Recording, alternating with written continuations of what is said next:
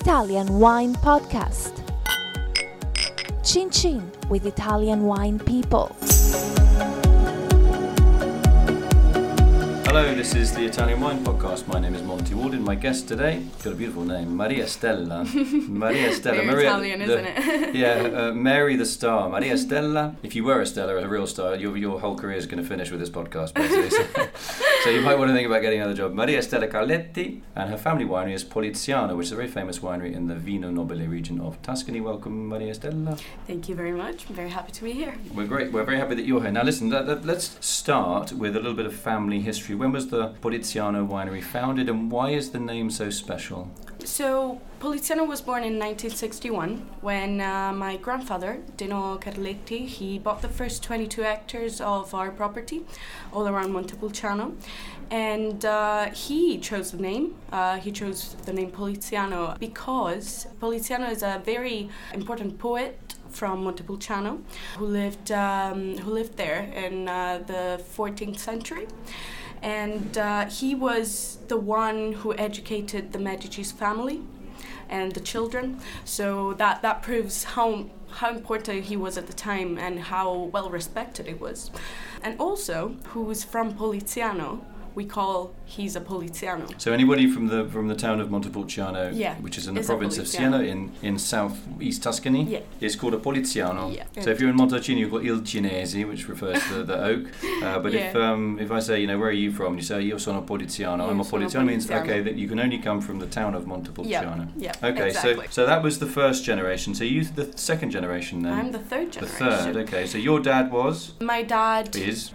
My dad, he took over in 1978. Yep. And he was the one who actually created the business, let's say. So Federico, so he's the second generation. So you're the third generation, it's going to go bankrupt under you, That's the third generation thing, right? And I hope my children will. So I hope this will not stop. So tell me about the vineyards. How, are you a small estate, big estate? We started with 22 hectares and we're now we probably got to 160 hectares. All for Vino Nobile? No, we've got some vineyards in around Maremma. So on the Tuscan coast? Yeah. So we do a bit of Morellino. Which is a Sangiovese based red? Yeah. Morellino di Scansano? Yep, indeed. And but no, we focus on Vino Nobile. Vino Nobile is our... So tell me a little about your Vino Nobile vineyards. Are they all in one spot, or do you have vineyards in different areas? No, they're all kind of spread around, yeah. And they've got different exposures, different heights on sea level, and they do create very different grapes, very different flavors.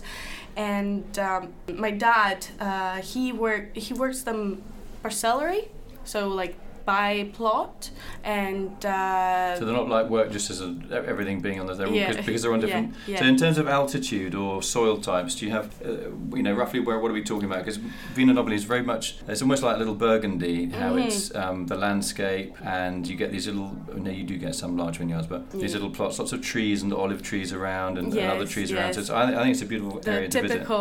Typical Tuscan. So what are you doing in the vineyards? What different? Are you pruning differently on some areas? Or? No, the altitudes are not that different. It's more the soil type. Okay. For example, we've got two crus that my father developed all over the years, and one of them is mainly limestone, clay, and it gives a very different character. It gives a very deep, a very persistent wine. What's the name of that vineyard then? That's the Asinone. So just tell us what is it? Vigna dell'Asinone. What does the Vigna means? The vineyard of the. Vigna, yeah. And what's an Asinone? Asinone is a big donkey. Okay. That's a funny story actually. It's because the vineyard itself, it reminds of the back of a donkey. Okay, like a donkey's back. So yeah. And Americans often laugh at it, but it is. Fine. Does that give a wine with a particularly light colour or a dark colour on that? It's very dark colour. Yeah. Very dark colour, very dense. It's complex. It's deep. Is it very tannic or is it smooth? The tannins, of course, are quite strong. But definitely, especially if you drink it after a few years, they really become soft. They really become interesting and complex. What's a good food match for the Asinone? Food match, Fiorentina. Which is? T-bone steak, yeah? Steak, yeah. You don't look like a T-bone steak kind of person, I have to be honest. Really? No, you don't. I am. Really? I really am, yeah. Okay. I know what it is. I love Tuscan food. Okay, and then the other vineyard is Vigneto Caggiole, is that right? Vigneto Caggiole, So what is Caggiole? Is it a place or is it a person? Caggiole is actually the address, let's say, the area where my auntie lives. And it is completely different from Asinone, and it's crazy because the two vineyards are less than 10 kilometers away from each other, and they're about the same height, about 400 altitude. 400 meters on sea level. And the soil? But the soil is. It's got a really clear marine origin. So it's marine sediments? Yes, and I remember when I used to play at my auntie's house, I used to find little shells because it was clear that sea was there. So that gives a very distinct salinity, and that of course goes in the wine.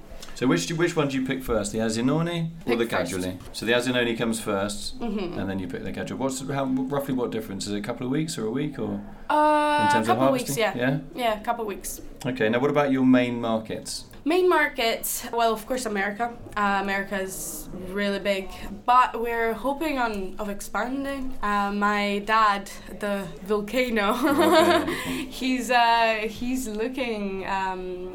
really looking at expanding, and we're now very interested on China, Japan, which are, of course, really far away, really different from us. So you're going to buy more vineyards, or are you just looking at directing sales? Well, I don't know about my father, but doesn't sound bad to me. Okay. Well, that's a good sign. I mean, if you're often Vino Nobile lives in the shadow, particularly of Brunello, which is it's 20 kilometres away. It's very close. I know. Towards the sea, and obviously Chianti, you have a big range. You have cheap, and you have expensive.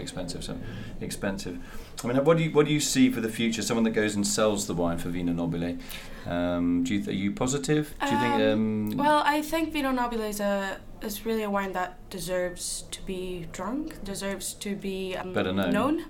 And I'm hoping. I cannot control market, I'm afraid. If I could, I would definitely. But do you think there'll ever be a denomination just saying, so Vino Nobile just 100% Sangiovese, and then Vino Nobile as it is now, which is 85 Sangiovese minimum, and then you can, if you want to, you're perfectly legally allowed to put in Tuscan other grapes or Merlot, Cabernet, etc. Merlot, yeah. Do you think that will ever come about, or do you think that will be a difficult step for the region to make? I think we should. We really should do 100% Sangiovese, because that's our terroir, that's our tradition. We are the only ones who can state to be producing Prugnolo Gentile, which is the local name for Sangiovese. Yes, I think it would give us such a